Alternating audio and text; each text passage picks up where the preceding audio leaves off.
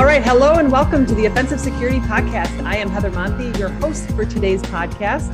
Joining me today is a former colleague and friend, Mike Manrod, who is the CISO of Grand Canyon Education in Phoenix, Arizona. Mike and I worked together for several years, and I'm excited to have him join us on today's podcast to talk about how he recruits aspiring cybersecurity professionals and mentors them and guides them along in their career paths. Mike has done a fantastic job as a cybersecurity leader to develop a talent pipeline for his team. Mike has several years of experience as a cybersecurity analyst, director, and CISO in higher education, as well as in local government for Maricopa County, Arizona. He also has previously taught upcoming cybersecurity professionals at the University of Phoenix. So he's got a great mix of cybersecurity experience in an industry, academia, and local government. Welcome, Mike. Thank you, Heather. It's a real privilege to be here and to get to spend this time with you chatting. I'm very excited about this. So thanks.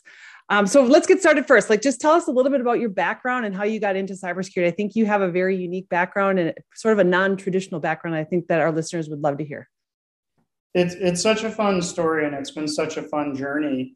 I am a mid-career transition into cyber, and before I found cyber, I drifted through lots of other things. I was in Navy medicine. I worked within other facets of technology. And then a buddy of mine, who I actually had the privilege of getting to chat with last night, and I were out for beers and food after martial arts practice. And I was in the tail end of grad school. And I asked him the question, hey, I've got 3 classes left. They're all cyber. Let me interview you. And I can cite you as a source. It'll make it much easier for me as a student. He was like, hey, I got you. I'll do one better. I've got a +1 speakers pass at DEF CON. Come with. You can take all the notes you'll ever need. And I went and I immediately fell in love. I fell in love with security, with the community, and I never looked back. So from there, I had the chance to kind of took a demotion from being in leadership to being an analyst. And had to work really hard to get that opportunity. But then I've just loved every minute of it since. That's awesome. Yeah, it's good to hear that we've got opportunities for people that are not necessarily 22 years old and fresh out of college, that this is something that you can be a little bit older, maybe a little bit more seasoned in some other discipline and transition into a career in cybersecurity. So you talked a little bit about martial arts. My next question is to share an interesting tidbit about you that's not tech or cyber related. And you touched a little bit about martial arts. Maybe tell us a little bit about that. Yeah, so martial arts has been a long time passion of mine. I did it for about 25 years, not so much since COVID. So I'd say the first half of that, if you sliced across my entire lifetime and looked at it, martial arts has definitely been one of the big themes, but lately it's cooking.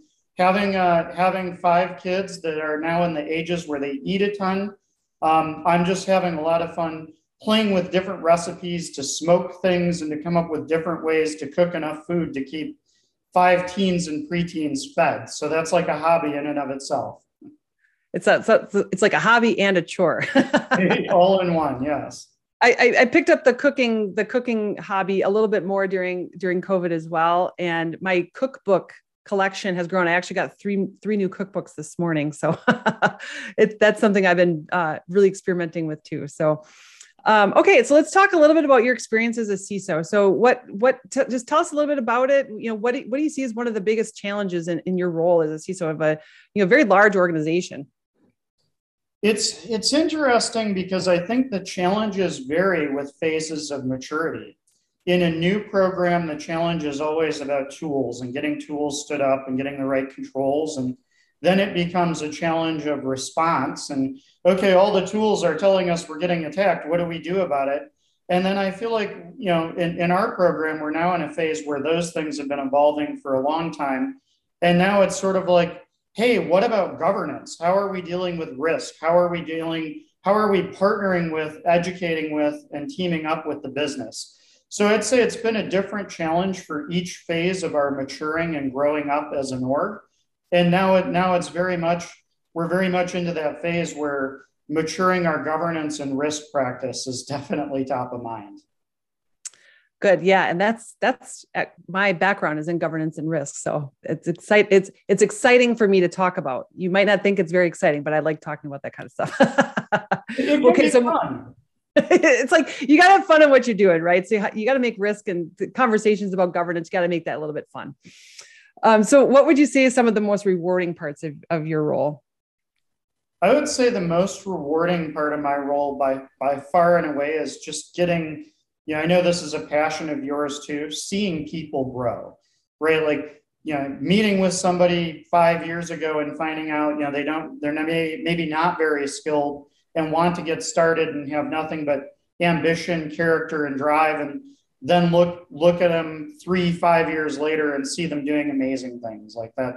That's just so inspiring and heartwarming to see. And obviously we get our bruises along the way in that journey, but when we see somebody succeed and reach their goals, it's really inspiring.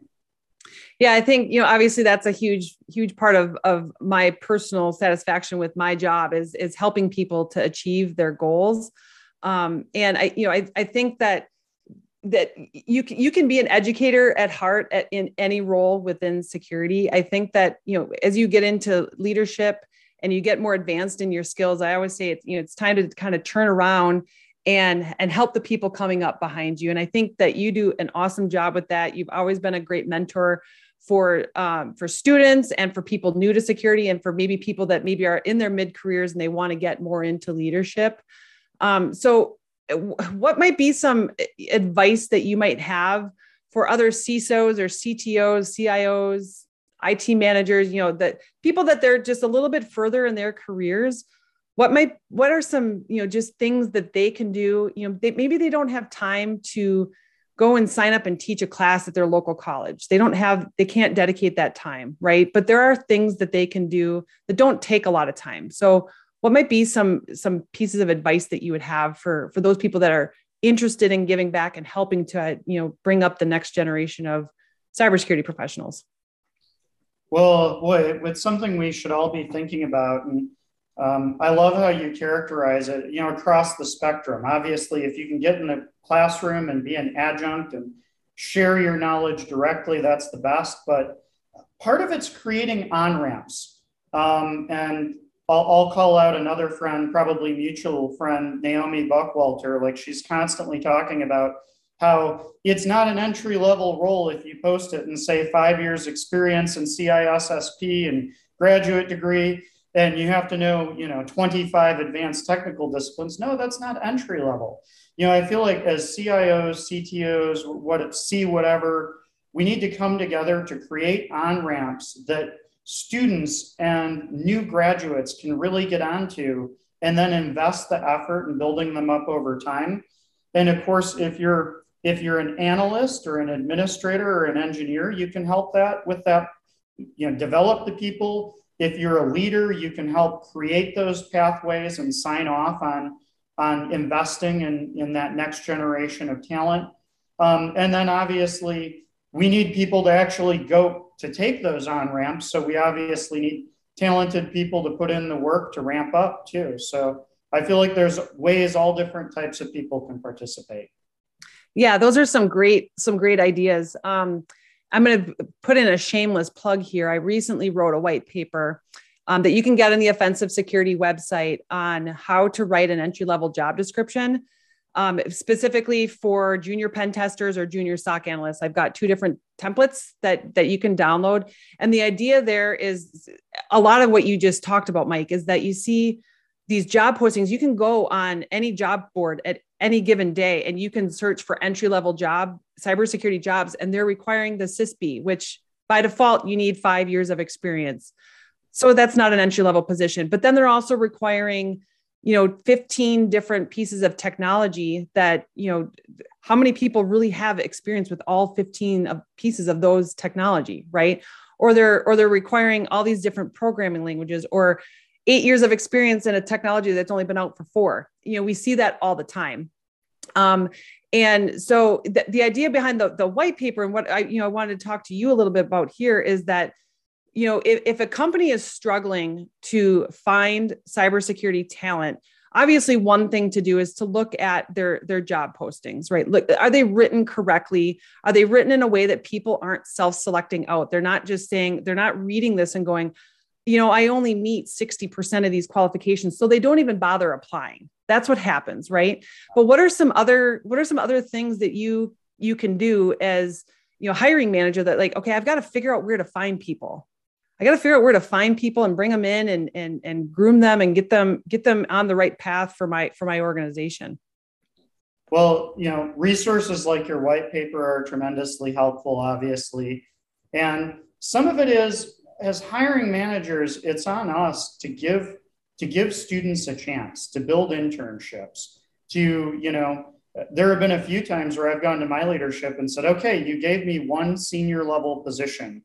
Please let me split it in half and make it 2 junior level positions. And sometimes takes quite a bit of discussion, but in the end, we've been able to do that, and it creates those on-ramps. The other is practice. I know you've invested a lot of time in this too, and we've talked about it for years now, but practical skills. In our discussion before we actually started the podcast, I loved what you were talking about. In the beginning of cyber education, everybody was just assigning essays. And heck, I even did it. I was guilty of it back in the day when I was adjunct. So we've got to create practical learning experiences at every level. And the resources are available now. But as the more senior people within the industry, hiring managers, senior technicians, educators, we need to help guide the next generation of learners to the right tools, to the right experiences. Obviously, home labs, cyber ranges, these are the pathways. CTFs, hackathons, these types of things are just so key. So yeah, and when we were talking before the podcast, for the listeners, I had mentioned how when I first got into higher education, the way I saw information security being taught was all writing papers, and writing policies and, that kind of thing, right? Which is important. That's important for an organization. You need to have policies. You need to, especially if you're working in certain areas of cybersecurity, you need to have very good written communication skills. Okay. That's not to say that's not valuable. So if you're listening to this and you're thinking, oh, I'm writing papers, well, you do need to have that writing ability too. But there also is this other side that you need to have these hands-on skills. You need to be able to, try new technology, try new products, try new things, right? And breaking down a problem into small little chunks of problems and solving them, right? So that's what we were talking, just for the listener's sake, that's what we were talking about before that we started recording the podcast. So, so you've done a lot of hiring of people brand new to security. So whether they're, in school, they're in a degree program, or maybe they're, a little bit older and, they've got some training. But how do you, what might be some advice that you give to IT and security managers, how to spot that top talent? So it's an you've got a really good entry level candidate in front of you. How do you know that they're a really good entry level candidate? They might not have experience with all the different, pieces of hardware or software, that kind of thing that you have in your organization, but they've just got the right stuff, right? So how is it that you identify those candidates? Well, it really is top of mind because I think there's 2 components. There's what we can identify in an interview, which I'll circle back to in a moment, because there's really only so much we can identify in an interview. It is an imperfect method of assessment. One thing that I've seen is super helpful is to go from a wide end of a funnel with very much lower level basic internships that then scaffold to more and more difficult technical internships. And I've found, and this is a great equal opportunity plug, sometimes it's not who you think when you make the open end of the funnel wide, who emerges as the top person at the end. It's not always who we expect. So I think it's great to provide lots of basic opportunities and see who has the drive, the determination, and maybe even hidden talents that you don't discover right away to make it the distance. I will say that when it is time to do a technical interview, though, asking things about what people can do and what people know instead of what they have done. If I were to say, Heather, do you have 8 years experience in managing firewalls?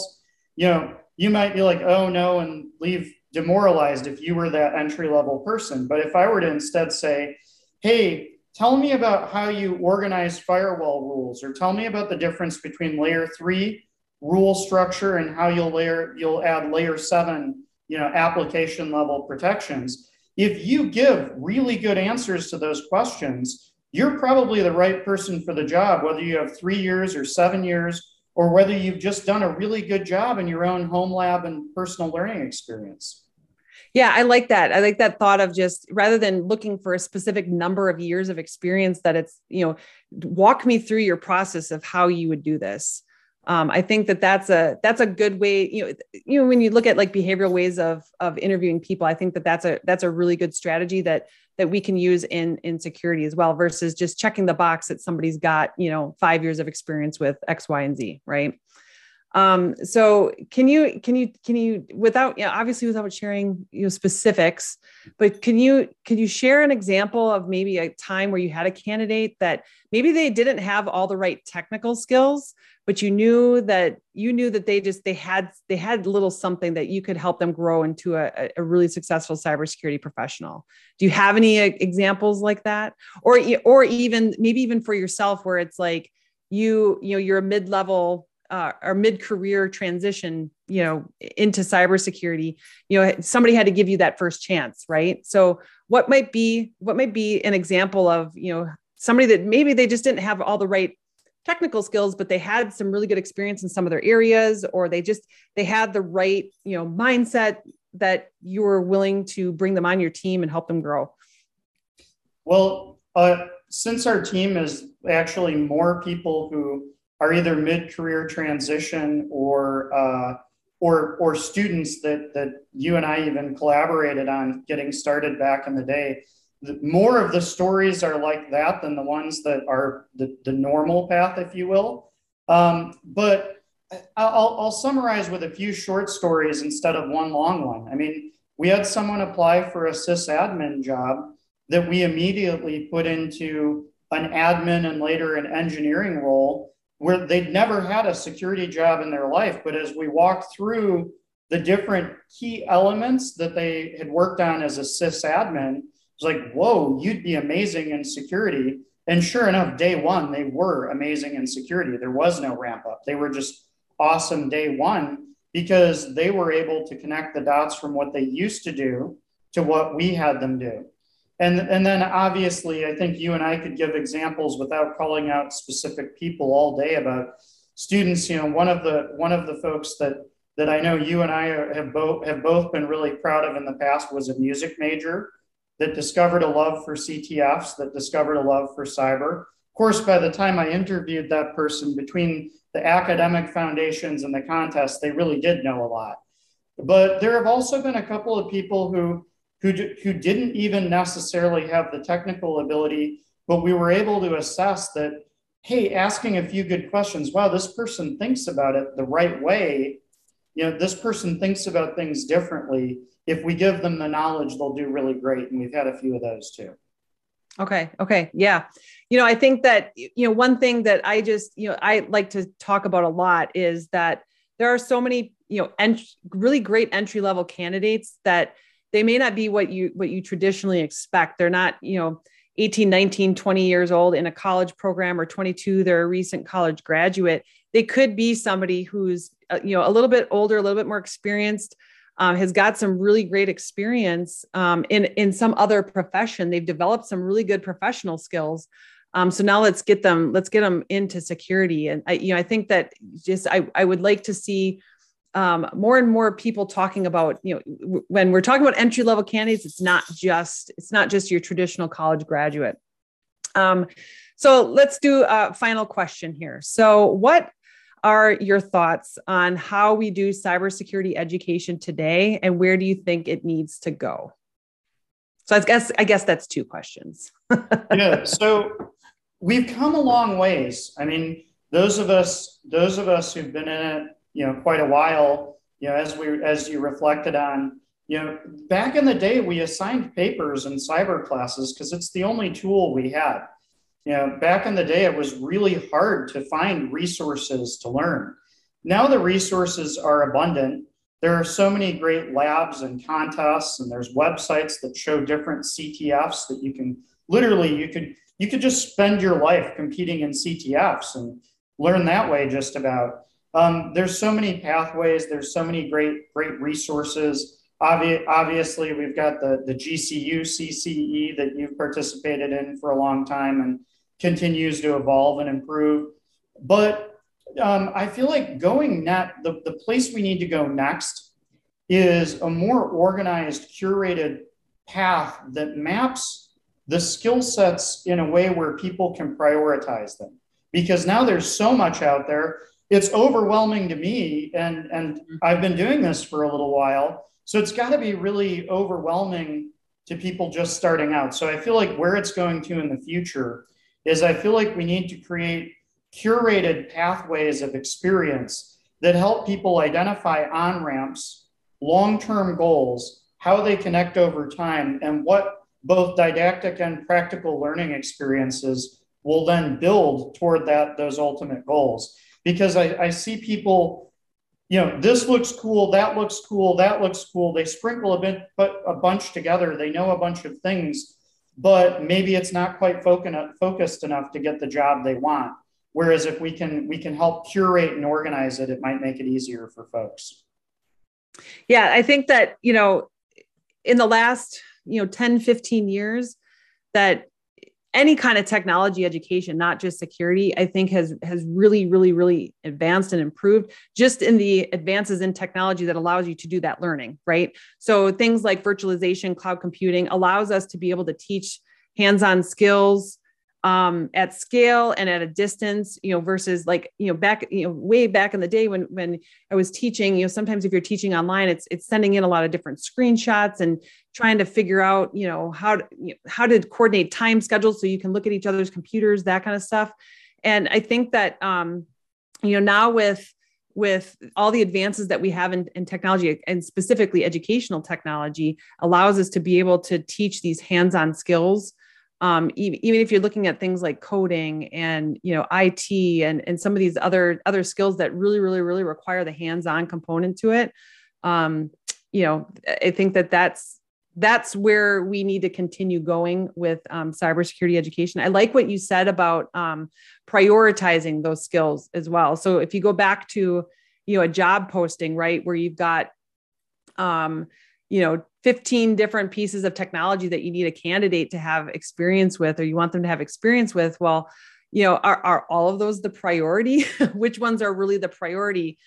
So that when you are interviewing people, like if somebody's got experience, they're a super expert in, X, Y, and Z, but you need somebody that really knows A, B, and C, that really can be detrimental to the hiring process then as well. So my little 2 cents there. So okay. Do you have any final thoughts or anything that you want to leave our listeners with regards to, just thinking about their own cybersecurity careers, or even, hiring managers who are trying to fill positions and bring on more people onto their teams? So I think we've given some good things to the hiring managers, but in terms of like a simple, concise memo that I'd like to send myself 10 years ago, if I could, for those starting out, I feel like if you make a clear career path that lines up with your strengths that you already have, whether you're just starting out or whether you're a mid-career transition point, and then you build a plan and work towards it a little bit each day to advance along that trajectory, and then come up with the practical side of that too. Obviously, home labbing and ranges and CTFs are great, but build a plan to advance the practical skills just a little bit further each day. And don't get discouraged if it doesn't happen immediately. It takes time. I like that. I like that a lot, of just working on it a little bit each day. Because if you think about it from that perspective, like how much could you learn and accomplish in a year if you just did a little bit every single day? How much could you learn in 5 years and 10 years? Like if you just a little bit every day. So That's your final piece of advice. So thank you, Mike. Thank you for joining us today on the Offensive Security Podcast. And to our listeners, I will see you in the next episode.